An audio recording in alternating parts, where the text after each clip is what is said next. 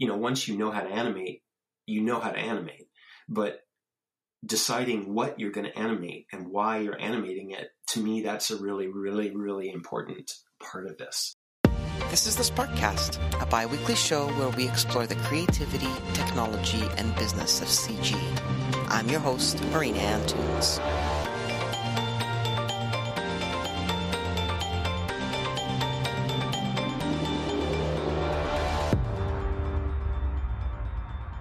If you were to ask David Burgess about being involved in 2 of the 3 films that are considered game changers in modern animation history, he'll chalk it up to luck. But in reality, it's a combination of hard work and a willingness to take chances. Moving to Toronto after college without a job lined up. Moving to LA without a job lined up.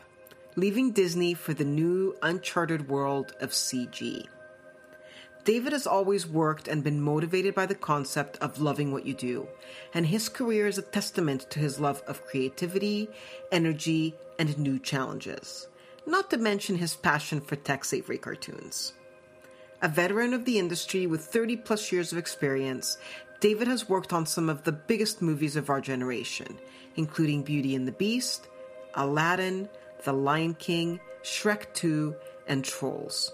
We recently had a chance to speak with him about his career, taking chances, and how technology has changed how he works. Here's our conversation with David Burgess. I thought I'd start by asking you a little bit about your youth, because I actually assumed, for whatever reason, that you were Canadian. Yes. You're not. You're originally from California. Can you talk a little bit about, being a young kid in Newport? What were you into as a kid? We lived in Southern California for, the first 7 or 8 years of my life. We lived in the city of Orange and in Costa Mesa, but I was born in Newport Beach. And then my mom had a change in her marital status, so we moved. And we ended up moving up to Bellingham, Washington, which is kind of weird because now I have a place that's very close to Bellingham, Washington. So it's all kind of full circle, I guess. But yeah, we moved when I was in 3rd grade. So I didn't spend a ton of time in Southern California, but I do think that the formative part of that were the things that kind of made me part of what I am, which is I was a comic book guy. I loved comic books, and I loved the Bugs Bunny shorts, the Warner Brothers stuff. And I loved, we had like a Saturday afternoon TV series called Creature Feature, and it had, it showed a bunch of old black and white monster movies, and there was some color stuff in there too, but mostly it was old, the classic kind of Universal stuff and all those cheesy B movies. One that I remember actually that was still super scary to me was called The Beast with 5 Fingers.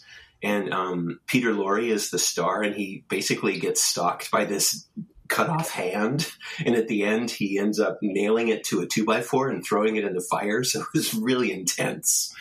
It was like, so that was kind of what I did was, I played with my friends and rode my bicycle and stuff, but mostly I watched Warner Brothers cartoons and monster movies. Did you always draw as well? Yes. Yeah. Ever since I think I was about 2. I always drew. So did you know that you wanted to do something with that? Did you even think that that was possible as a career? I guess, if we fast forward, to high school, and we lived in Washington for a while, and then we moved to Hawaii for a while, and then we moved to Vernon, BC in Canada when I was a teenager, because my mom and stepdad wanted to start a business there. I always drew in class. I think everybody always thought I was like the best, artist in the class or whatever. And then when I graduated from high school, I felt like I wanted to do something, but I didn't know what exactly. And I thought I wanted to do comic books because that was such a big love of mine. And you got to remember, like at this point in time in kind of like the 70s and before, animation wasn't very present. Certainly not in the theaters. I mean, they did Disney re-releases every couple of years, so you'd get to see, Fantasia or Pinocchio on the big screen, which is really amazing. But they didn't have new stuff coming out that was very exciting. So it wasn't something that I thought about. Whereas, comic books were always great. And it kind of sucked, actually, because when we moved from California to Washington, I had a pretty good-sized comic book collection. And, my favorites were like Bernie Wrightson and The Swamp Thing and Conan the Barbarian with Barry Smith. I liked some of the John Byrne X-Men stuff. There's all those things that I really liked. And our movers stole all of our stuff.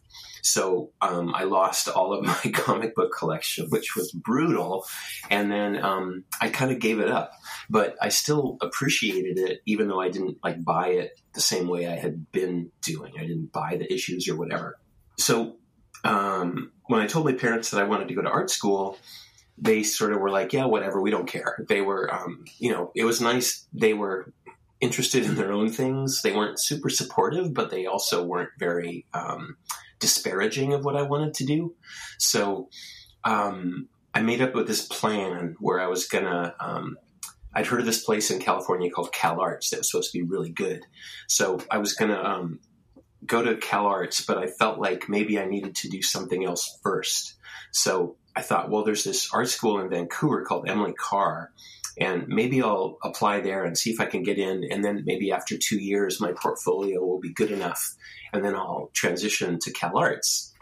So the year after high school, I took it off and I skied basically every day for a season. That was really, really fun. I got to be a really good skier.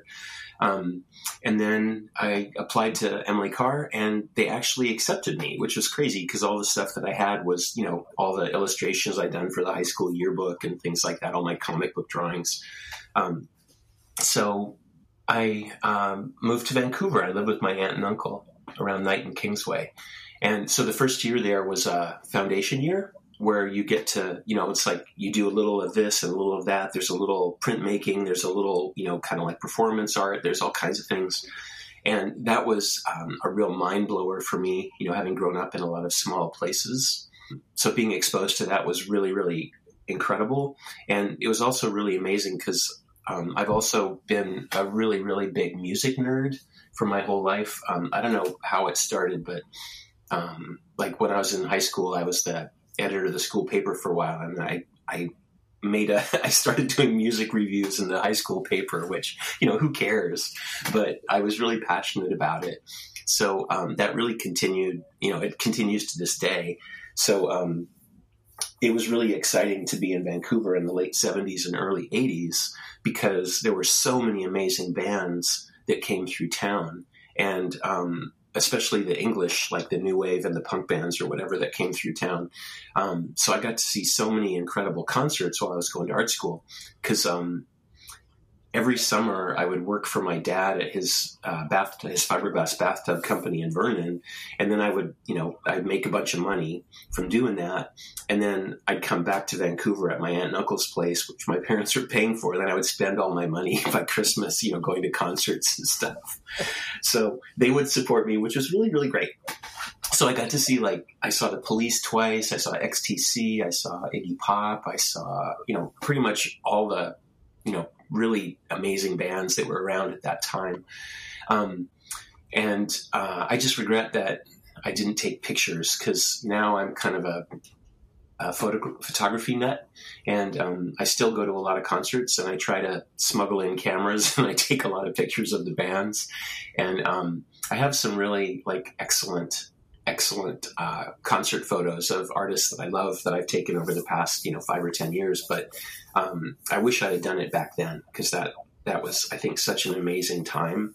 And then, side note, I think one of the shows that I always remember being the best was, I think it was at the Commodore, and it was the specials opening for the Police. And the specials that was the best show I'd ever seen. They were so amazing. And then the Police were fine. And then the specials, they were so well received and they had a slot in their schedule that they came back the next night and just did a specials show. So I went back for that. It was really, really amazing. But anyway, back to art school. So after the first year was over and the foundation year was done, it was time to start thinking about a major. So it's really lame, but back then there were no graphic novels courses available. So I couldn't get into comic books, which is what I wanted to do. But there was this animation course that was around, and it was taught by this ex-National Film Board of Canada animator named Hugh Folds, who my favorite film by Hugh Folds is called The Bear's Christmas, which is one of the most sad Christmas animation shorts you'll ever see. That's really, really charming and sweet. And anyway, so Hugh was doing this animation class, and he did an intro lecture. And one of the first things he said was, there's no work in animation. None of you guys will ever get jobs in animation. But if you like animation, this is the class. So, I was really I didn't think about animation. I never, ever had considered it as any kind of career or anything. But I'm like, I think it's kind of related to comics. I'll give it a try. So kind of for my first flip book that I, did on just a little pad of paper, and then I filmed it and saw it moving, I just really, really loved it. And so I decided to, I'll take this class, and who cares what the future brings, we'll see. So I was really lucky, I think, because I could do it, and I didn't mind the mind-numbing repetition, if you know what I mean. You're doing drawing after drawing after drawing, and they're all slightly different. But that never bugged me. To me, that was just part of what you did to get to the part where you got to shoot your images and play it back at speed and see how it moved. So yeah, that never bothered me. But one of my best friends that we collaborated on some comic book stuff in art school too, he tried animation, and he gave up after about 2 months because he was just like, I can't do it. It's just too weird and too hard. But that never bothered me. So I took animation, and I think I had a kind of a knack for it. So at the end of my second year, I really liked what was going on at Emily Carr with animation. So I decided to just stay there, and I decided to not attempt to get into Cal Arts. And so I took my second year, my third year, and then by the time I was in my fourth year, Hugh, my teacher, he just said, I can't teach you anything anymore. What do you want to do? So I said, well, how about if I take I'll take animation as an independent study, and I'll just continue with my life drawing, and then you can just advise me, and I'll work on a short film. So that's what I ended up doing in my last year. And I've always been kind of a procrastinator in my life. How just put things off as long as you can, and you always do what you need to do, but the later you can get to it, the better. But for whatever reason, when I was in my fourth year, I didn't do that. I just jumped in with both feet, and I did this little short film called Levels. It's about 2.5 minutes long. And the way I did it was I storyboarded it as a flip book. And then once I had that working in the animatic, then I just animated it, the whole thing. And it's kind of the story of a kid who grows up through his art. I guess, it's kind of a dumb story, but it started off with scribbles, kid drawings, and then it advanced through to crayons and colored pencils and markers, and then finally into cell and ink and paint. And by the time my little character got to cells and ink and paint, he was really stiff because life had happened, and he had gotten older, and he'd forgotten all the fun stuff, all the joy from being young and fresh and exciting or whatever. Anyway, blah, stupid idea. But anyway, so I finished the animation by Christmas, and then I spent, and it started in September, and then I spent all of January and February rendering, and then I spent March and April editing, and I used as many friends as I could to help me with that stuff. My friend Colin did music for me. My friend Daryl helped me with editing. My girlfriend at the time, Cindy, she helped me a lot with my ink and paint stuff and all the rendering. And so I actually finished my project, and I finished it in probably, May, and graduation was in June. So I completely finished my entire 2.5 minute film. It was done. And none of my classmates finished any of their projects. And I felt like this is a little bit of a valuable life lesson, but I basically got the entire animation budget because I was the only one who finished. So it didn't cost me a penny to do my film. which, you know, in a normal world, you'd have to pitch in your own money, and, you know, there's X amount divided up by each student and all that. But because I was the only one who finished, I got the entire budget. So, so I graduated, and then the year before I graduated, actually that summer, I didn't go back and make bathtubs. I got a job at a little animation company in Vancouver called Marmalade, doing like public service commercials. And so I was actually animating when I was in between my third and fourth year. I was animating, and people were paying me. So I guess I was a professional animator. But I felt like I wanted to be in a really good animation environment. Like I didn't want to be animating when I just was out of school. I wanted to be learning. So I eventually I left Vancouver. I went to Montreal, Toronto, and Ottawa, and I applied at a bunch of different places. And one of the really cool things about my teacher, Hugh, was, you know, he was good friends with a lot of the folks that worked at the National Film Board. So when during my fourth year, John Weldon, who won the Oscar for Special Delivery, who's a film board short filmmaker, he came and spent a week with us, just to kind of look at what we're doing and show his work and what he was, you know, his process and stuff. And I think he also wanted to pick Hugh's brain a little bit about a film that he was just getting ramped up on. And so I got to know John a little bit for that. And then when I was, you know, doing my Eastern studio tour, trying to get a job, when I was in Montreal, I called John because he was the only person I knew. And it's funny because I had two phone numbers for him. I had his home phone and I had his NFB phone. So at first I called his home and I got his partner, Margaret. And so she said, you know, I said, hi, I'm Dave and I'm a student and I met John at Emily Carr and I'm in Montreal for a couple of days. And I'm looking for work. And she said, well, why don't you stay with us for the weekend? And I was like, sure. Okay. That'd be really lovely. And then I called John at the film board. And then John said, oh, yeah, hey, Dave, how you doing? And I said, I'm here and I'm looking for work. And he said, I'm actually looking for an assistant for this new project I'm starting called Real Inside. And he said, would you be interested? And I said, yeah, I'd totally be interested. When should we talk? And he said, well, why don't you come in to the studio on Monday and we'll go over it and I'll see you then. And I said, well, actually, I'll see you at your house tonight because I'm staying at your house. So anyway, I got that job. So John hired me to be his assistant. So that was my first job out of school, was at the National Film Board on Côte de Liesse in Montreal, working on Real Inside with him. And at the time, you know, I don't know, but, you know, having spent a lot of my formative years in Canada, you know, moving there when I was like 14 or whatever, I saw a lot of the NFB shorts whenever I'd go and see a film in the theater. And I remember seeing, you know, Log Driver's Waltz, which was another one of John's films, and Special Delivery and Ryan Larkin's Walking. And one of my favorites is Why Me by Janet Perlman and Derek Lamb. And that's, to me, it's just one of the best, like, coolest short films ever, because the animation is really, like, specific and interesting, but just the verve of the performance and the way the story is told is just, it's so amazing. And, you know, Ishu Patel and Carolyn Leaf and Norman McLaren was still alive. Grant Monroe was there. So it was a really amazing time, like, to be at the film board, to be able to go down to the cafeteria at lunchtime and have lunch with Norman McLaren. You know, it's just incredible.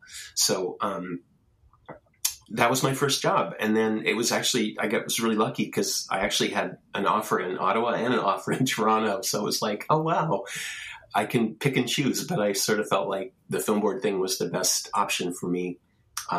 So that's what I did. And I worked with John for about a year and a half on that project. I'm curious. I want to jump back just for 1 second to, you know, your second year at Emily Carr and making the decision that animation was the way to go. I'm curious, did you ever consider being a music journalist with your passion for music? I didn't, but I was in a band. Like, I'm a drummer, and when I was in high school, I was in a band with some friends, and we used to play bars and weddings and stuff. You know, we were underage, but we would do it anyway. And like a dummy, when I got to Vancouver, I'm like, oh, I can't be a musician anymore. I have to focus on art. So I sold my drums, and then I didn't play music for like 15 years.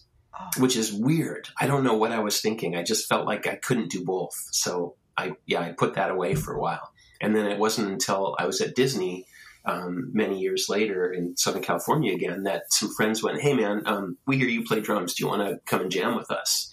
And I was like, I guess so. That sounds really scary, but yeah, sure. And then of course I got back into it and I continue, we had me and three friends at Disney. We put out an album and all kinds of stuff.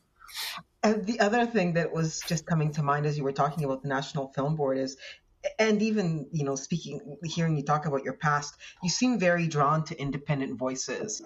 Have you ever wanted to or considered continuing on? Was there ever a time where you considered being like an independent filmmaker?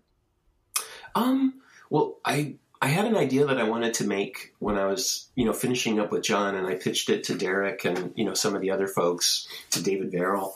And I think they liked it, but they didn't think that it was film boardy enough. So, it's probably a stupid idea. I don't know, but it didn't happen. So I sort of fell into commercials and I started working at Michael Mills, which is a really good little commercial studio in Montreal. And then I had ideas that I wanted to do. There's this one sort of fairy tale that I've got boarded that I still want to do. And I don't know. I think I just got so busy with my day job that I kind of didn't, put super amount of energy into that. Because if you're animating all day, it's really hard to animate all night and on the weekends on something else. It's a lot. Mm-hmm. So, and like to jump a little bit forward, like when I, after I left, after I'd been at Mike Mills for about a year, I felt like I needed to be challenged again. So I decided I would try to move to Los Angeles and see what happened. And I eventually I did move to LA and I did get a job at Hanna-Barbera and I worked on, Smurfs and Scooby-Doo and stuff like that. And the quota there was 65 feet per week. And I know a lot of the animators that I work with, they're always kind of puzzled because I still think in feet and I talk about shots being, X amount of feet long, and it's not seconds or frames because in LA, everything was always done in feet, and a foot is like 16 frames. So it's, 3/4 of a second.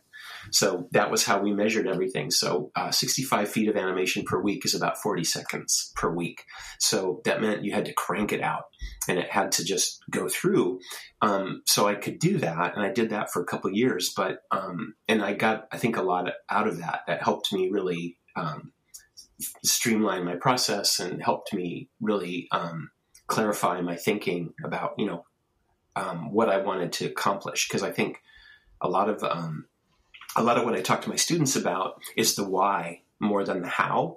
Because, once you know how to animate, but deciding what you're going to animate and why you're animating it, to me, that's a really, really, really important part of this. So that helped, I think, clarify with that. But the whole time I was doing, Smurfs and all that stuff, I was freelancing commercials because I wanted to get better. I wanted to improve my skills. I didn't want to just, crank out 40 seconds of animation, of TV animation every week. And again, at this point in time, this was, when was this? The mid 80s, I guess. Features were still not happening. I wasn't, going to a movie and looking at a really amazing Disney film that had just come out and being blown away and going, oh my God, I want to do that. Because those didn't exist. Those were not happening then. And can you talk a little bit more about, I was going to ask specifically about Hanna-Barbera because I've heard that it was kind of crazy there and you've mentioned there was a lot of that was expected. Can you talk a little bit about, because it seems to me like your career is marked by these periods where you kind of, it's not that you get bored, but you feel like you need a change and you make these leaps. So, you go from the National Film Board and from being in Canada to going to LA to work at Hanna-Barbera, and then from there you go to Disney. But can you talk a little bit about that experience at Hanna-Barbera? When you went to LA, did you already have a job lined up? Did you just go in blind? What was that like? It was really funny because I actually went to LA on my honeymoon with my first wife.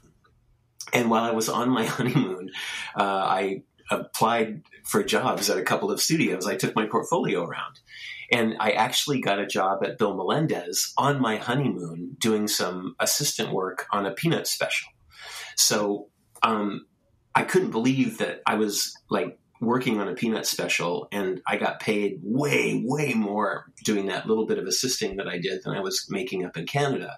So I just had this stupid idea that, I could go back, and I talked to the Bill Melendez folks, and they were like, I said, if I move back to LA, will you guys hire me? And they said, maybe. And I said, that's good enough for me. So when I moved, that was kind of my plan. And then I got there and they didn't have any work.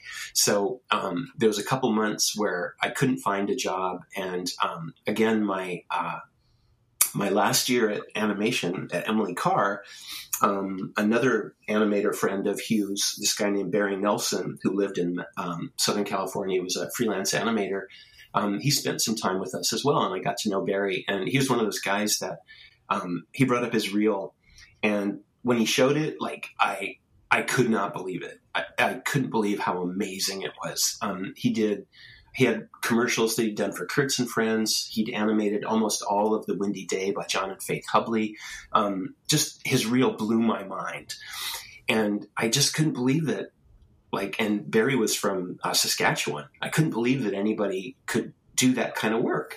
So when I did get to LA and I didn't get that job at Melendez because they didn't have any work at that time, I knew Barry. So I called him up, and he lived in Malibu, like I say. So I went out to visit him for, get some advice and support and some, see if he could offer me any suggestions. And I was also blown away at the fact that, wow, this guy's an animator and he lives in Malibu. Like, that's amazing. How cool is that? And it turned out that his wife was a realtor. So I think that's more likely why they could afford to live in Malibu. But anyway, yeah, Barry gave me some really excellent advice, and he called Jay, who was the animation supervisor at Hanna-Barbera, this guy, Jay Sarbury. And he recommended me to Jay. So then Jay hired me. And so again, it was like a network thing, right? It was like I had somebody who kind of vouched for me, and then I was able to get my foot in the door. So working at H&B was really, for me, it was really fun because I worked in the studio, and most of the animators who worked there did not. It was freelance, and there was a lot of these guys that had worked on all the Tex Avery cartoons and all the Hanna-Barbera Tom and Jerry cartoons. They would come in every Monday and they would pick up their stack from Jay of shots that they had to do for the week. And then, I'd say hi to them, and there'd be like Ed Love and all these guys whose names I'd seen on all these amazing shorts. Cause, I talked about the Warner Brothers stuff earlier, but the Tex Avery stuff was hugely influential to me. Like, I loved Tex Avery, and I loved his crazy sense of humor and the fact that he would do anything for a laugh, like anything. So these guys would come in and they would pick up, their handout, and then they would leave. But I got to see them. I got to talk to them. So I worked, in the studio, and the way that it worked was you did your animation. You didn't pencil test stuff very often. You just kind of did it, and then you marked it up for the in-betweens, and then you handed it off. And then it was in-betweened overseas, and it was shot overseas, and then it was edited back in LA. And then it had to be really, really terrible to bounce back to you for a fix. So you had to kind of get it right the first time. And so that was, like I say, that was a really interesting learning experience and an amazing discipline. And it kind of amazed me because, I'd be walking through the hall somewhere or whatever, and one of the editors would come up to me and they'd sort of go, "Oh, hey, Dave, your shots looked really good down in editorial." I was like, "Really?" Because I'd never seen them. And I would see them on TV when they were, when the show would air. So, but I guess I was really trying. I wasn't just phoning it in. I wasn't doing the bare minimum. I was doing as much as I could possibly do within, the framework of that kind of quota pressure. And I think one of the things that I talked to, animation students or whatever that are in that end up getting into television is I think television is really, really great. And, for a lot of the reasons that I mentioned, like you have to learn how to make really valid choices quickly. You have to execute quickly. But I think a lot of the way to get ahead in TV is to pick and choose, like what are a couple shots that you actually want to zhuzh a little bit more, So finding time to do that and to make some of your shots look better and to try to really push the quality, that's what gets you out of TV and kind of into features. And so, and that was why I did commercials when I was doing all the H&B stuff, because I felt like, wow, if I can do an M&M commercial or a, Charlie Tuna commercial or a Raid Bug commercial, I'm going to have some fun animation I can show somebody that's going to look better than Smurfs. So that was kind of why I did it. And can you talk a little bit about that move from, TV to features when you went over to Disney? How did that even come about? Was that ever a goal? Was Disney ever something that, yes, I want to work there? It wasn't, honestly. And animation, like I've mentioned before, was pretty dead through most of my early career. And then what happened was Who Framed Roger Rabbit came out, and that changed the industry. And I think, in my opinion, I've seen 3 quantum shifts in the industry while I've been an animator. The first was Roger Rabbit, the second was The Lion King, and the third was Shrek 2. And each of those movies made the industry shift in such a major way that everything after those projects was different. So what happened, I think, with Roger Rabbit was this movie came out and it was done by Disney, but it wasn't all made by Disney animators. It was done in England with Dick Williams, and it was a mixed crew of people that went over from Burbank from the Disney studio, plus a whole bunch of European animators, people that had gone to Sheridan, people that had learned to animate in the commercial industry in London, Russell Hall and people like that. So it was made in a very different way. And so the movie came out and it did really, really well. And, it made a lot of money. And there was all of a sudden animation was kind of cool. Like people kind of liked it. So I felt like it opened some doors. And before that, honestly, if you wanted to get into Disney, from my perspective, the only way to do it was to go to CalArts. And if you went to CalArts and you took the animation course, and they offered 2 animation courses, right? They had experimental animation, and then they had commercial animation, or whatever it was called, traditional animation. If you were really good, by the end of your 3rd year, you would be in the student showcase, and you would get hired by Disney, and then you would not graduate. You would, leave after your 3rd year, and then you would go to Disney and you would work there until you retired. And that was how it went. That was how most of the people, I think, got in there. But then after Roger Rabbit, it felt like the studio kind of went, oh, well, there was all these other people that didn't go to CalArts that worked on Roger Rabbit, and the animation was really good. So it kind of opened up the hiring doors at Disney. So people from Sheridan, people from Canada, people from Europe, I think it meant that you didn't have to go to CalArts to get in. So at this point, I've been working only in commercials for a couple years, and I really, really liked commercials. And I was still mostly freelance, but I worked for a lot of different companies. I loved them because they were only 30 seconds, and you had about 6 weeks to make them look amazing, and then they were done, and then you moved on to the next one. So there was a real nice, energetic, sort of pattern to doing that. And I quite like that. But at one point I kind of went, well, maybe it'd be nice to try something where you can do more of a performance, because if you work in games or you work in commercials, it's all about doing, and there's never any thinking. It's just, stuff happens, and, you show the character flying in and picking up the spoon or whatever. So I thought it'd be interesting challenge to try to animate characters that had to think before they did. So I thought, well, maybe Disney would be worth a shot, worth talking to. So I took my reel, and actually I had met Dick and Jill Purdom, who have a commercial studio in London, and they wanted me to work on, I'd showed them some stuff, and they wanted me to work on Beauty and the Beast. And they were the directors of Beauty and the Beast at that time. So they said, would you be willing to, to go to LA and work on that with us? And I was like, yeah, that'd be really great. So, so that's kind of how I think I got my foot in the door at Disney, and then, worked out all the details, and I moved back to California. And then Dick and Jill ended up quitting.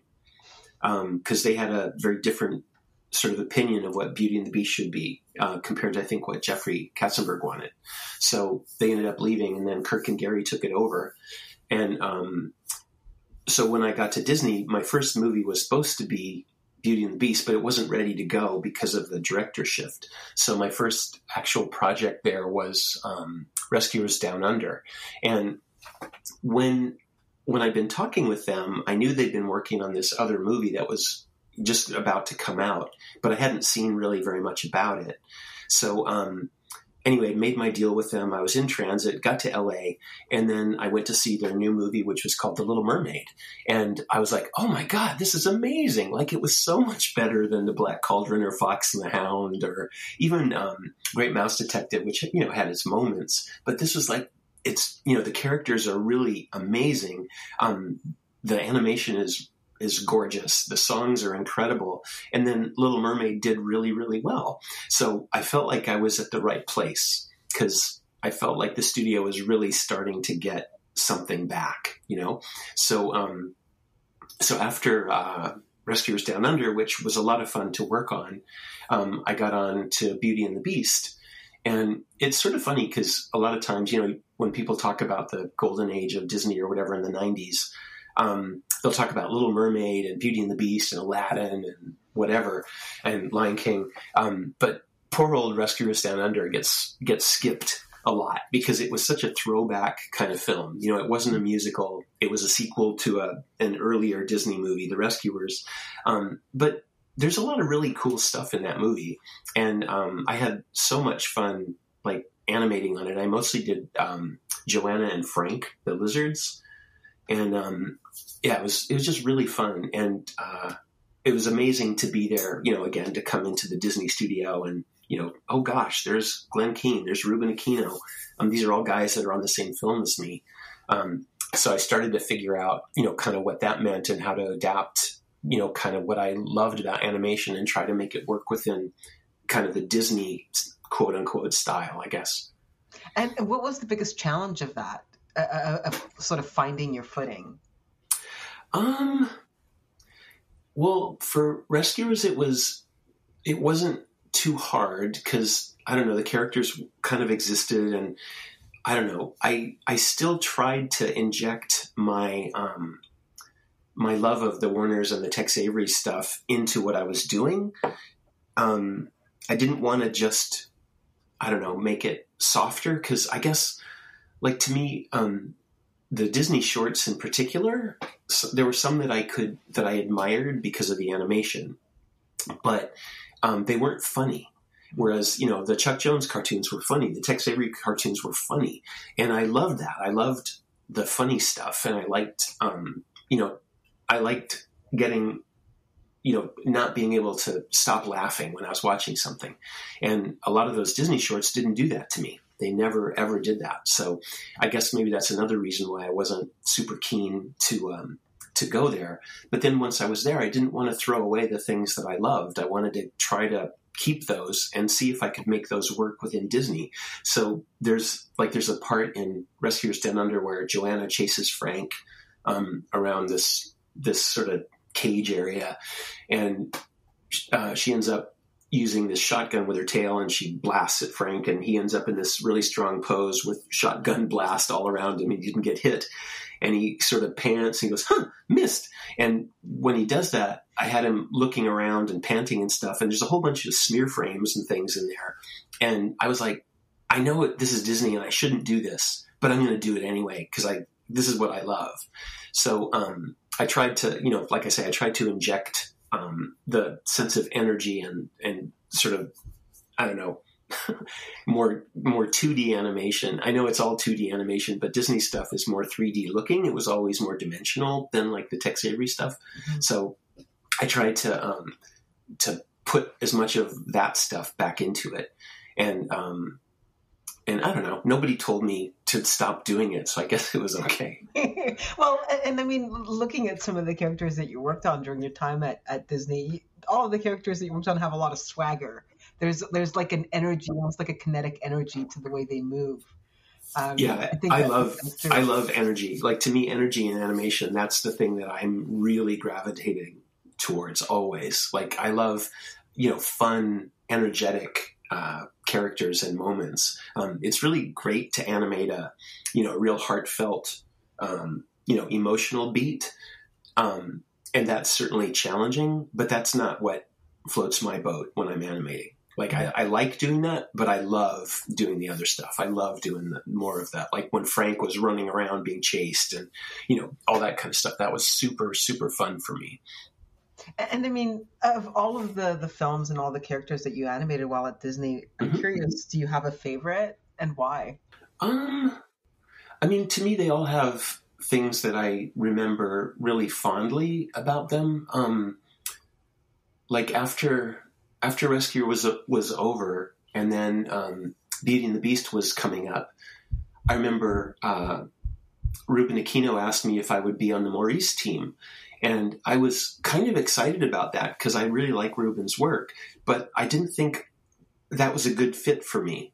And then Andreas, who was the lead on Gaston, he asked me if I would, or I think maybe I asked him if I could be on the Gaston team because I thought that was a better fit for me. And he said, sure. So I got on the Gaston team. And then for me, though, the most fun I had on Beauty and the Beast was the Bimbettes, those blonde girls that were always fainting whenever they saw Gaston, because I animated almost all of them. And that was one of those things where I don't even know why, but the directors just gave those shots to me. And they were they were so much fun to draw. And I had Lurleen was my cleanup artist on those shots, and she just did the best, most beautiful flowing line work on those Bimbettes. They were just so much fun. So that was really, really cool. And then I guess, this is a little animation trivia thing, but I actually animated the part at the end when Gaston and the Beast are fighting it out up on the rooftop, and Gaston stabs the Beast, and then the Beast roars, and then Gaston loses his balance and falls to his death down into the mists below. And when he falls right past camera, and the camera gets really close to his face. And if you step frame through that, I put skulls in his eyes. And I just did it for fun because I thought it was cool. And they took it out of one or two versions, but I think it's back in there now. So if you're interested, you can look for Gaston skull eyes, and you can find those. You can find images, or you can just step frame through the film and see them. But I thought that was really cool. That I don't even think the directors noticed when I did it, but I did it anyway. And then the cleanup guys did it, and they thought it was funny. And then the ink and paint guys painted it, so it was in the movie. Everybody was in on the joke. Yeah, kind of. And then I think after Beauty, what was next? Aladdin. I got to be on the Genie crew on Aladdin, which was such a gift because that was, I think, really perfect casting for me. And I got to work with Eric Goldberg, and he was so amazing. I learned, so much from Eric, and he was really generous with me because I think he gave me so many super juicy Genie shots that when the time came, to find supervisors for Lion King, which at the time, there were two movies going on at Disney. This is all old news, but, Pocahontas was the big film, and Lion King was the little other film. So a whole bunch, since, most of the heavy hitters were on Pocahontas, I think that opened up some opportunities for some of us to, get characters and to become character supervisors on Lion King. So, me, Tony Bancroft, Mike Surrey, we got a chance to lead characters. Although, I was on the hyenas and I was split that with Alex Cooperschmidt, who was in Florida. So we had a Florida hyena team and a Glendale hyena team. But that's kind of how that happened. And there's absolutely no way I would have gotten that if I hadn't gotten such great genie shots, from Eric to animate. So that was really fun. And then I think, like I mentioned, when Lion King came out, it sort of changed the industry again because it was so successful. And all of a sudden, it made $1 billion back in the day. So all these people were like, wow, you can make $1 billion if you make an animated feature. So there were studios popping up all over the place. And there was a lot of interest in animation. So it kind of meant that animators had options, which it's kind of, I don't know. I've been really lucky, apart from that couple month period when I first moved to Los Angeles, when I was looking for my first job. After that, I never, ever really had any downtime. I kind of went from project to project to project to project, whether it was, freelancing commercials or once I got to Disney, that was really steady. Oh, I worked on Garfield in between there for a while and all these other things. But I was always busy. So not every animator had that experience because there was a lot of times where it was really lean and there wasn't very much work. So after Lion King, there was a lot of work in animation. So I think people had lots and lots of opportunities to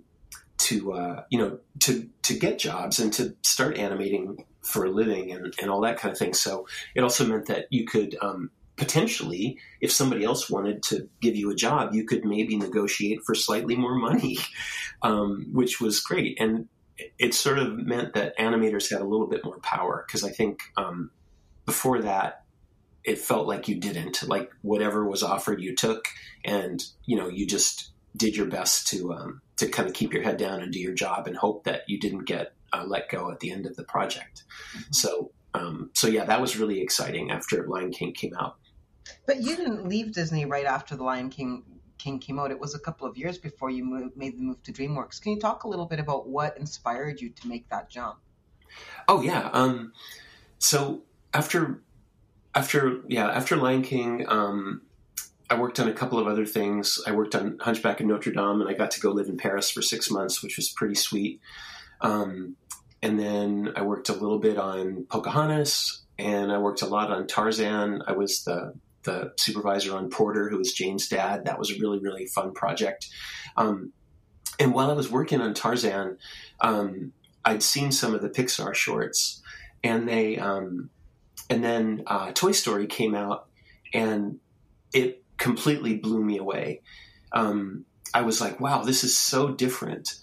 And I loved the subtlety in the facial performance that the CG guys were able to achieve. Because in hand-drawn animation, like a line makes a difference. And if you're shot, if you have teams working on each shot. There's an animator, and then there's a lead key, and then there's in-betweeners and all these other things. And so I got to say, like when I started, I worked really rough. And as time went by, I got tighter and tighter and tighter because I felt like the tighter I made my drawings, the closer it would get to looking like I wanted it to look when it was on screen. Again, because like a pencil line would make a difference in like an eyelid shape or something. So when I saw the CG stuff, the Pixar film, I was like, wow, those guys have absolute control. That's amazing. So I was really excited about that. And at the end of Tarzan, Disney was working on they'd done a film called Dinosaur, which is a CG film, which, it is what it is. And there was another CG project that they were starting to think about that was called Wildlife. And I think the directors wanted Wildlife to have a little bit of a 2D sensibility. So I'd always been a little bit of a tech guy in 2D. Like, we had computers to help us with our pencil tests and stuff. And I was always one of the beta testers. And I was never frightened by technology. I liked my Mac, and that I felt like that's just part of what I did. I know some animators didn't like that, and they would give their shots to a assistant to go shoot because they didn't want to deal with the computer part of it. Whereas I did, and I liked giving feedback, and I liked talking to the engineers about how to make it better. So anyway, there was this film called Wildlife that they were developing, and I thought, well, maybe I should talk to the directors. So I went over to talk to them, and I said, I'm excited to learn CG, and I would love to be a part of your film. And they said, do you have any CG experience? And I said, no. And they said, well, thank you very much, but no, we won't consider you. So I was like, oh, crap. And then that weekend, I downloaded this software program called Poser.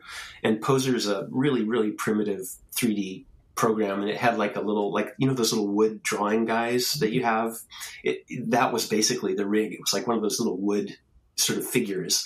So I downloaded it, and then I kind of spent the weekend playing with it, and I figured out how to make it do a couple things. And I had a movie of the guy walking, and I did a thing where he kind of ran around and jumped up and down and stuff like that. And then I called the directors next week, and I said, hey, if you guys have a couple minutes, could I stop back by?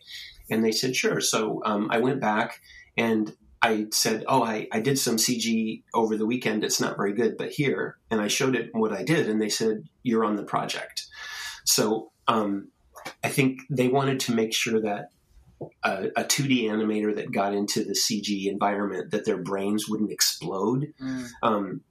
So I think that showed that my brain wouldn't explode and that I was pretty dedicated. So I ended up spending about 6 months on Wildlife, and I won't talk too much about that, but it was really kind of refreshing to me at the time because I don't know.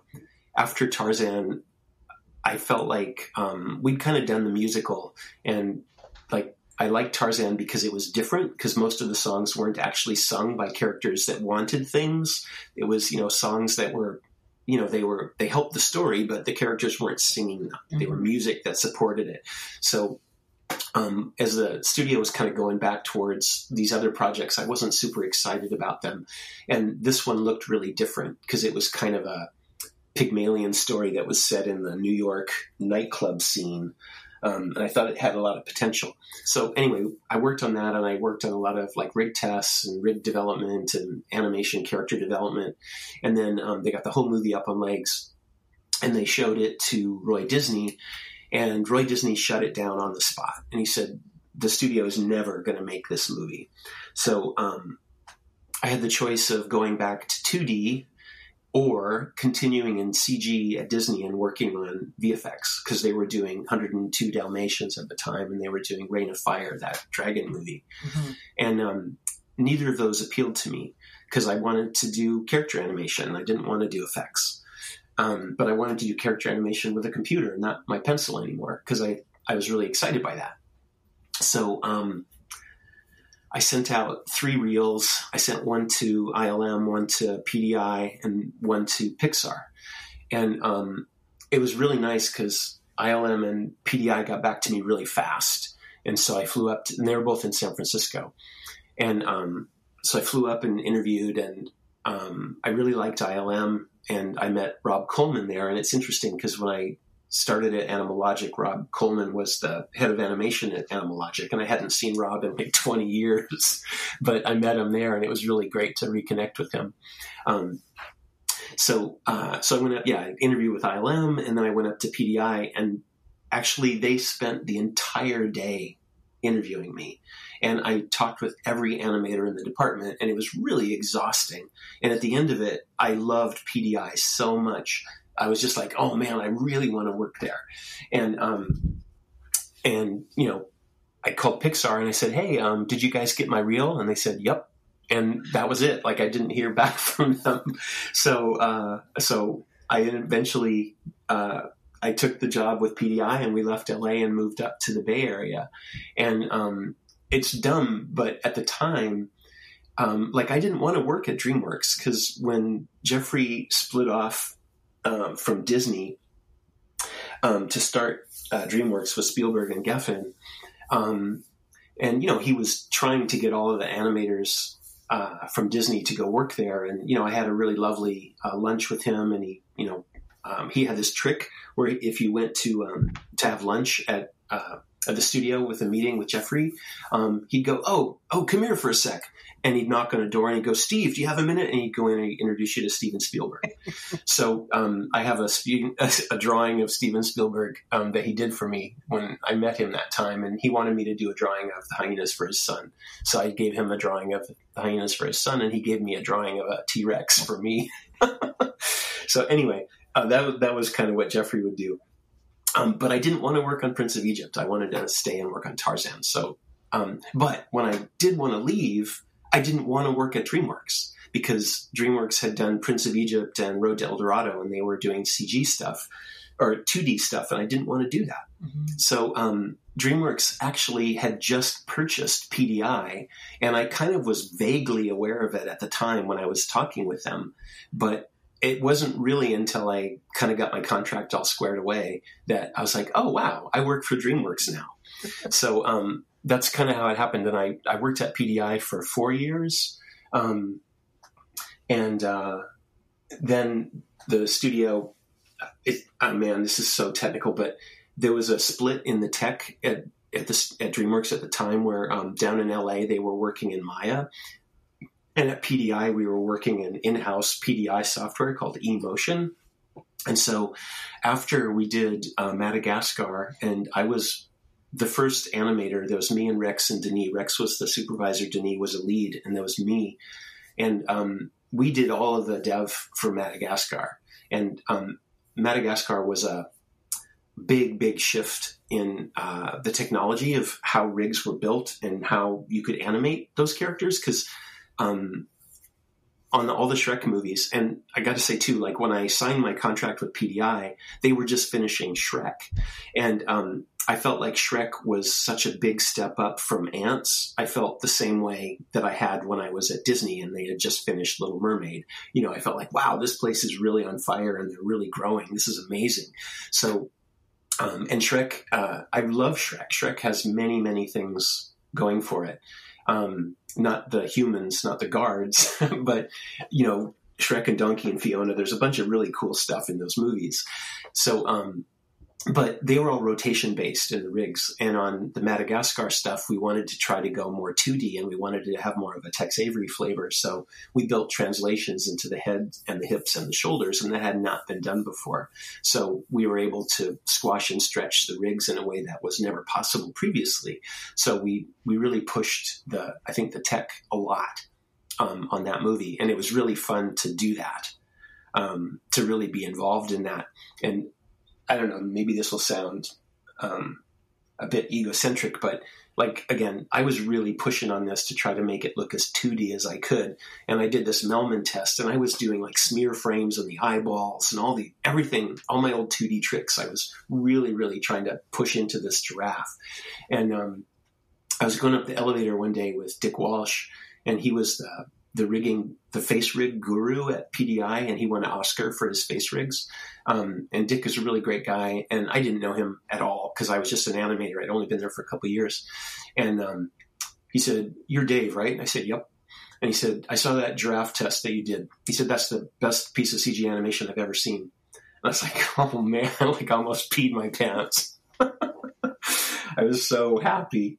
And of course, he was being kind, but I think what he was really responding to was it was very different, and it was really pushing in a way that the rigs, hadn't been pushed before.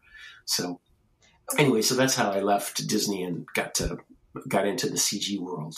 I'm curious, in your career in CG, has sort of pushing the envelope and trying to do things in a different way always sort of been part of your work? I think, like, to me, every time you start on a project, it's good to set like specific goals for the project. So, like, for example, on Porter, on Tarzan, I decided, because he had this big bushy mustache, I said, well, I'm going to try and do this whole movie with his lip sync and never show his mouth. I'm just going to try to do it all with the shapes of the mustache. And, there's a few places that you can see the mouth open on really big vowel sounds, but mostly I did. Mostly I just used the mustache. So that was something I was trying. When we started Trolls at DreamWorks, I decided, like DreamWorks, our animation team at DreamWorks was so strong, and everybody worked from film to film to film, and people could just animate like crazy. And, the panda movies and the dragon movies, they were so gorgeous. And I didn't work on any of those, of course. I only worked on the other, not panda and not dragon movies. But anyway, when I was starting on Trolls, I was like, I want this movie to be different. Like, I don't want it to look like dragons. I don't want it to look like panda. I want to do less. I want to try and get all the animators to do less. And I want to streamline our choices, and I want to hold poses, and I want to do things to make it different. So yeah, it was like trying to set a real specific goal that was unique to the project. Because I think if you can do that, it makes it really specific and interesting and challenging, and you don't feel like you're just doing the same old, and like when I left DreamWorks and I started at Animalogic, and Lego 2 was my first project there, it was so fun to dig into like what made those Lego movies work.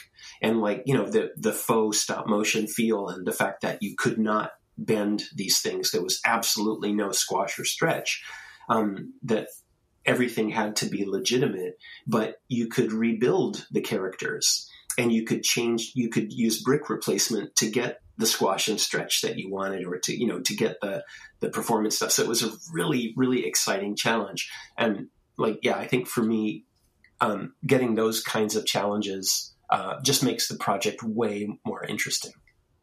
How do you stay motivated as you're working on these projects that can sometimes take years before they come out?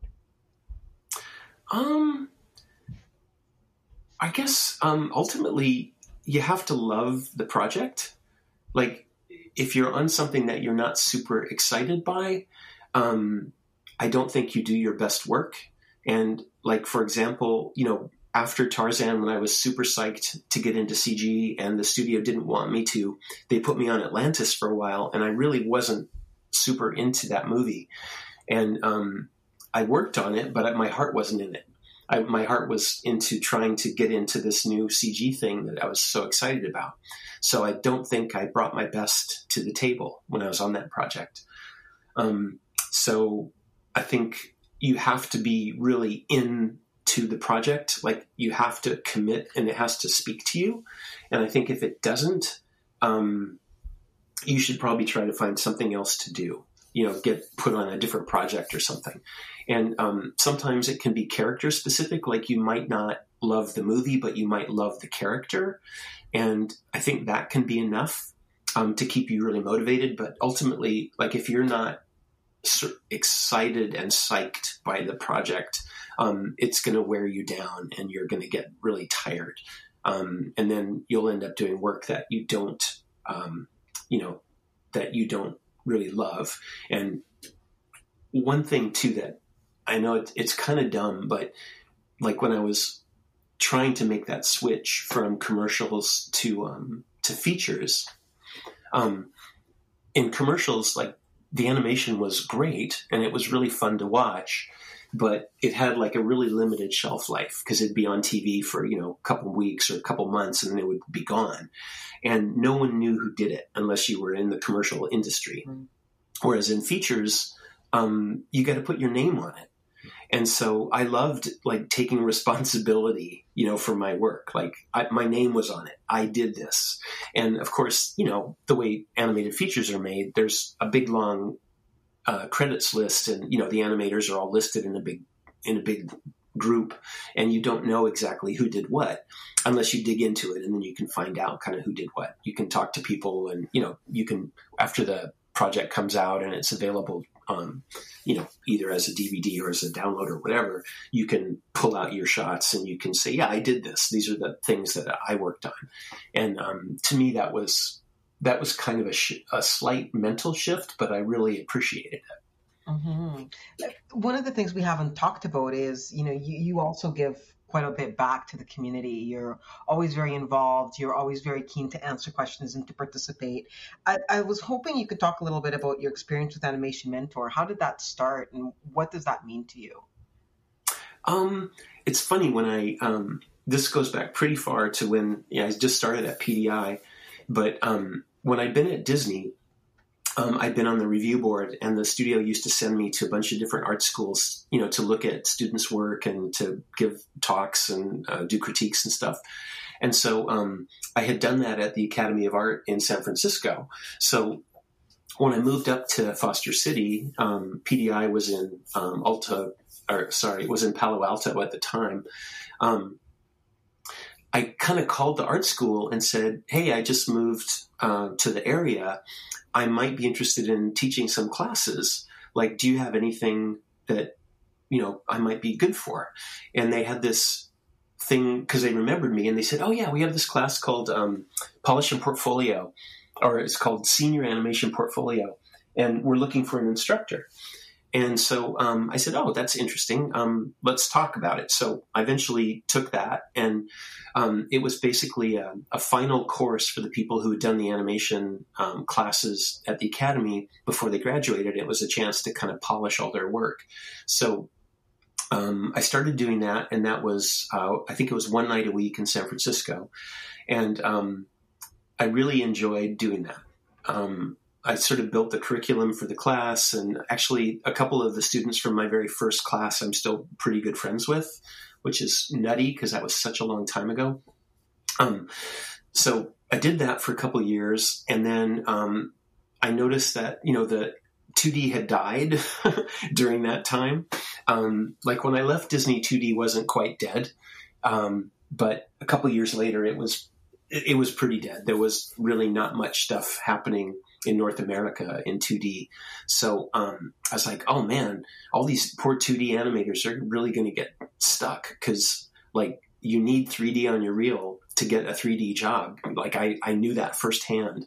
So I started this new class called Maya for Animators, and it was a class where me and Oliver, who was one of my students from my first year, or my first course, who ended up being one of the key TDs at Blue Sky. He worked there forever until the studio shut down. But anyway, we designed and built some characters, and the animators would come into the class, and it wasn't about rigging, it wasn't about modeling, it wasn't about surfacing. It was about taking a pre-existing rig and animating it, because I think a lot of the courses that were animation courses were creating generalists who didn't know anything about character animation. They didn't know anything about spacing or squash or stretch or any of the classic principles. So I wanted to really focus on that, so people didn't have to think about the other stuff, and they could just focus on animating and making their characters come to life. So I did that for a couple semesters, and it was really popular, and I had a really nice split between CG people and 2D people. And then Over the Hedge happened at work, and the studio wanted me to move to Glendale. And remember earlier I mentioned that there'd been this tech split between PDI and the Bay Area and the main DreamWorks studio down in Glendale, because they were working in Maya and PDI was working in eMotion. But the studio decided to consolidate the software, so they wanted some really strong eMotion power users to go down to Glendale and be in the mix on the next project that was going to be done that way. So they asked me if I would do it, and I said yeah. It was supposed to just be one project, but then it ended up kind of being forever for various reasons. But anyway, so I had to leave my teaching thing at the Academy because I was moving back to Los Angeles. And it was really funny because the president of the Academy, she wanted me to stay. And she said, well, we can fly you up in the jet on the weekend, because the Academy had a jet. And I was like, oh, that's crazy. No, I can't do that. So I couldn't do that, even though that sounded really hilarious and kind of cool. But at that point in time, Jason Schleifer, who I'd worked with at PDI, he said, "Oh, this friend of mine, Bobby Beck, is starting this online animation school, and he's looking for some instructors. Would you be interested in talking to him?" I said, "Yeah, sure." So I called Bobby, and then Bobby said, "Oh, you're Dave Burgess? Oh, we all know you from your Disney lectures," because I'd done some lectures on timing and lip sync and stuff when I was at Disney that got recorded, and those got sent up to Pixar. And Bobby was a Pixar guy, so the Pixar guys had, some of them anyway, had seen some of the lectures I'd done when I was at Disney. So he knew who I was, and he was like, "Dude, yeah, come on, let's get you in here." And Bobby's a very excited guy, and so I eventually started in class 1 with Animation Mentor, and then over the years, I still work with them, and it's been like 15 years or 17 years now. I mostly do advanced acting, which is class 5, which is the class that I really like, because by now the people that come into class 5, they kind of have a good solid basic grounding in the software and how the rigs work and stuff. And it's really focusing on performance. I love that point. And like I mentioned earlier, I really try to work with the students on why, not so much how. Like, it's really great to make, beautiful, fluid arcs and all those other really lovely animation things. But if the reason that the character is doing something doesn't make sense, then it's pointless. So it was really fun doing that. And I think it's weird too, because the movie I'm working on right now at Animal is called DC's League of Super Pets, and it's about Crypto, Superman's dog. And I've been on this movie for well over 2 years, and we're almost done. We've got a couple more things to do, and then it comes out, I think, in May of 2022, and it's December of 2021 right now as we're speaking, right at the very end. But even though I've been I've been a lead animator and a supervising animator and a head of animation on different projects. League of Super Pets is the first movie where I'm the animation supervisor and I didn't animate anything. This entire movie, there's not a single shot that I animated in it. And that's never happened to me before, because every other movie I've always been able to find time to animate. Sometimes I did a lot, like on Monsters vs. Aliens, I animated a ton. Sometimes I did a medium amount, like on Lego 2, I animated a medium amount, but on this one I animated none. But this movie was really different because we wanted it to have a really strong 2D, like classic Disney sort of sensibility. And so I did more drawovers on this movie than I've ever done on any project before. So I think if you talk to any of the animators who worked on Super Pets, I think they'll say, "Yeah, Dave did drawovers on all of my shots," and I hope they would say they were helpful. But that was the thing that I think that was what made working on Super Pets, apart from just leading the team and trying to make sure that the animation we were doing was what the directors wanted and stuff.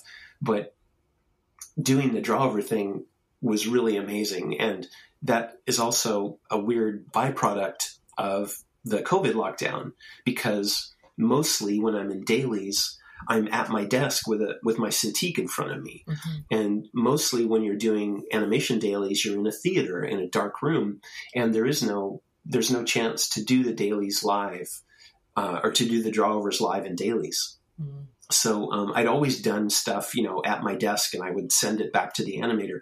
But there's a lot of times in like dailies on Super Pets where the directors would be, "No, the expression isn't right. I want it to be like this." And they would be talking about it. And then I would just draw it. And they would say, "Yes, that's what we want." So that was a really, really cool thing. And that was something that we talked about trying to implement in dailies for years and years and years. And it never happened. So that was something that I really, really liked. And it was like I say, it was kind of a cool byproduct of working from home. I'm curious, as you've mentioned, you've seen a couple of major shifts in the animation industry over the course of your career. What do you think is the next big shift? That's a good question. I think I didn't talk about Shrek 2 because that was the other one. And Shrek 2 did for CG what Lion King did for 2D.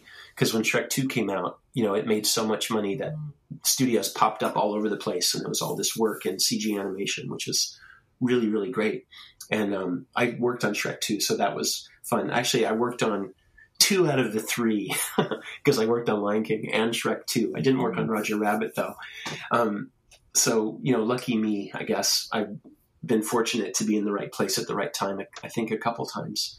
But I don't know, I've been watching a lot of features lately because, it's Academy season and all that. And I watched a really interesting interview where Edgar Wright talked with Lord and Miller about Mitchell's versus the Machines.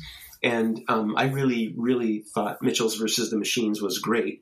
And it's funny because when I saw the trailer, I was, the Super Pets guys can tell you, I was like, no way. Look at those designs. They're so unappealing. And then I loved the movie. I loved the energy, and I loved all the filter stuff they did. And it was really, really fun. But Edgar Wright mentioned that, he finds there's a sameness in a lot of the feature animation that comes out. And it can be, like he mentions, a house style. And obviously the Disney guys, they have a house style. And they struggled in the zeros when they were doing Chicken Little and Meet the Robinsons and stuff, because they were trying to figure out how to take what they did in 2D and do it in 3D. And it really wasn't until Tangled and maybe to some degree Bolt was pretty fun, but they were able to remember what it was that made their movies really strong. And then they started doing that in CG. And obviously they've been so good at doing it now. It's just every movie is really, really powerful, and their target is really precise. You look at Encanto, you look at Raya, you look at, Frozen, you look at any of those films, there's a consistency of design and animation style that is, it's like the Disney style, and it's being done at the highest level. But I think that can get a little bit tiresome sometimes. It's really fun to do something different. And I think maybe that's why, with Trolls, I was really trying to do something different. And that you see Mitchell's, or you see Lego Movie, or you see, Spider-Verse, and they're all doing something different. And that's exciting. Because there's no reason to settle in CG animation, obviously. Look at Arcane, right? That came out. Just the look of that is so amazing. The way the characters move, the painterly effects and stuff. I love looking at the way they broke down the eye colors in that. It's really exciting, and it's so different. And to me, that's really very, very cool. And when I talked about Super Pets a little bit, I did say, well, we were really trying to get kind of a Disney feel. And that was really fun because Animal Logic had never done that before. So it was really great to try to, do something that the studio had never tried, that I knew how to do pretty well. And then it was really exciting, to try and do that. So I don't know. I guess I like that animation comes out and it seems to be booming. Obviously when, COVID hit and live action movies all had to stop, animation just barreled along full steam ahead, and there's a ton of work. There's a lot of appetite for animated projects, and obviously, lots of other countries are getting into the animated feature realm, and they're trying to, to do really good stuff. I love a lot of the European films that don't get seen, as much, like, Cat in Paris and things like that. I thought were really great. I'm a big Miyazaki fan, obviously, and the Ghibli stuff is pretty spectacular. I thought Your Name was mind-blowing when that one came out, just the visuals. The story was really good too, but man, the visuals were incredible. So I don't know. I don't want, I would hate to have everybody just settle, and just go, oh, we're just going to do things that look like this. So the more I think you can push stuff and come up with something that's unique and special, the way it moves and the way it looks, I think that's really exciting. And obviously, Spider-Verse was a really incredible example of that. Mm-hmm. The landscape is very different now than it was when you started your career. But I'm curious, with your experience and your knowledge of the industry and everything that you've done over the course of your career, if you had a piece of advice for somebody new that wants to start or has just graduated and is looking for a job, what would that piece of advice be? I think the normal one I say is work really hard and don't be a dick. So if you can do those things, that will help. Like if people can rely on you and they like what you're doing and they see that you're working really hard and you're not a total tool, and they like working with you, that's going to help you. Personally, I guess I think a lot about ghost hours because, the industry, there's been a couple notable times where, people are being asked to do unpaid overtime. And I think that's really unfair. But I also understand that especially when you're starting out, you want to put in extra, like you want to go the extra mile. And so, you might do some extra because you want your shots to look better, So I think that's a real balancing act. And I guess as long as you're doing it a little bit and you're doing it because you want to do it, because you love what you're doing and you want it to look better, that's okay. But it still bugs me when people are being taken advantage of and they're not getting paid for the hours that they work, because that's really, really not fair or legal. So I think it's a balance that you have to find, especially when you're just getting started. Because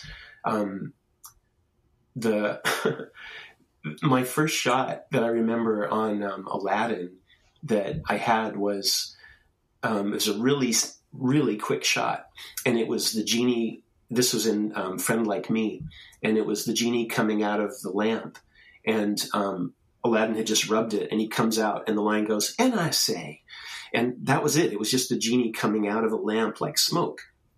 But I worked really hard at making the rhythm of how the smoke or the genie came out. And when I showed it to the directors, they went, "Oh, wow, that's really great. That's better than we thought." And so if you can make a shot better than the directors think it can be, I think that's really, really awesome. That's an awesome place to be. And that's just because you're putting all of your heart and your creative abilities and your technical abilities, or, you're just doing everything you can to make it the best thing that it can be. So anyway, those are the things that I think about. Yeah. And it comes out in the end, in the final result, even if you don't think it does. It does, for sure. And, when you're working on a project in a studio, there's going to be pressures about quotas and stuff, and hopefully you'll know what the expectation is, and you're probably going to end up doing that thing that I talked about earlier, like that you do in TV, where you kind of pick and choose. You're going to work extra hard on certain shots because you want them to be better than, other, more continuity kind of shots that you can do a little bit more the minimum on. So it's finding that balance. And I don't know, like at Disney back in the old days in the 90s, every week the production assistants would come out and they would tack up the footage report, and they would have every animator in the department listed by who did how much footage. And so it was really interesting because you'd see like who was exceeding quota every week and who wasn't. And I don't know whether it was a motivational thing or if it was a shame thing, but, there was that list every week.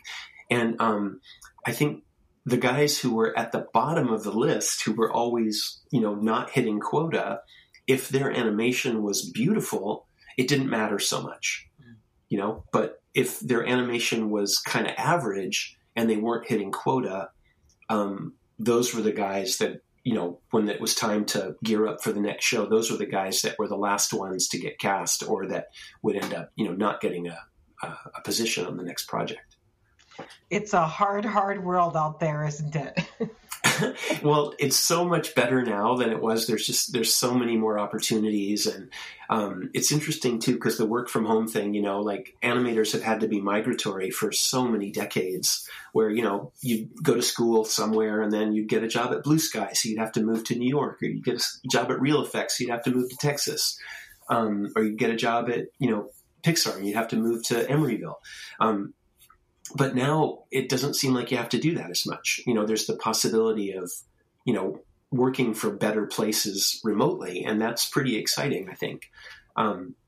There's still nothing like, I think, being in a room full of other animators, working from home, and you've got Zoom, and you've got Teams chat, and you've got all these ways to connect, but just sitting next to people, and being able to go, dude, look at this. Does this work? Does this not work? Or, oh man, my Maya just crashed. Is anybody else having any issues? And, just being able to get that kind of feedback, I think is really, really amazing. And it's a lot harder to do when you're not physically in a room next to other animators. And that was our conversation with David Burgess. David's new project, DC's League of Super Pets, on which he was the animation director, is set for release May 20th, 2022. The Sparkcast is a production of the Spark Computer Graphics Society. Opening and closing credits, as well as additional production support by Michael Edlund. For more about Spark CG and our upcoming events, visit sparkcg.org.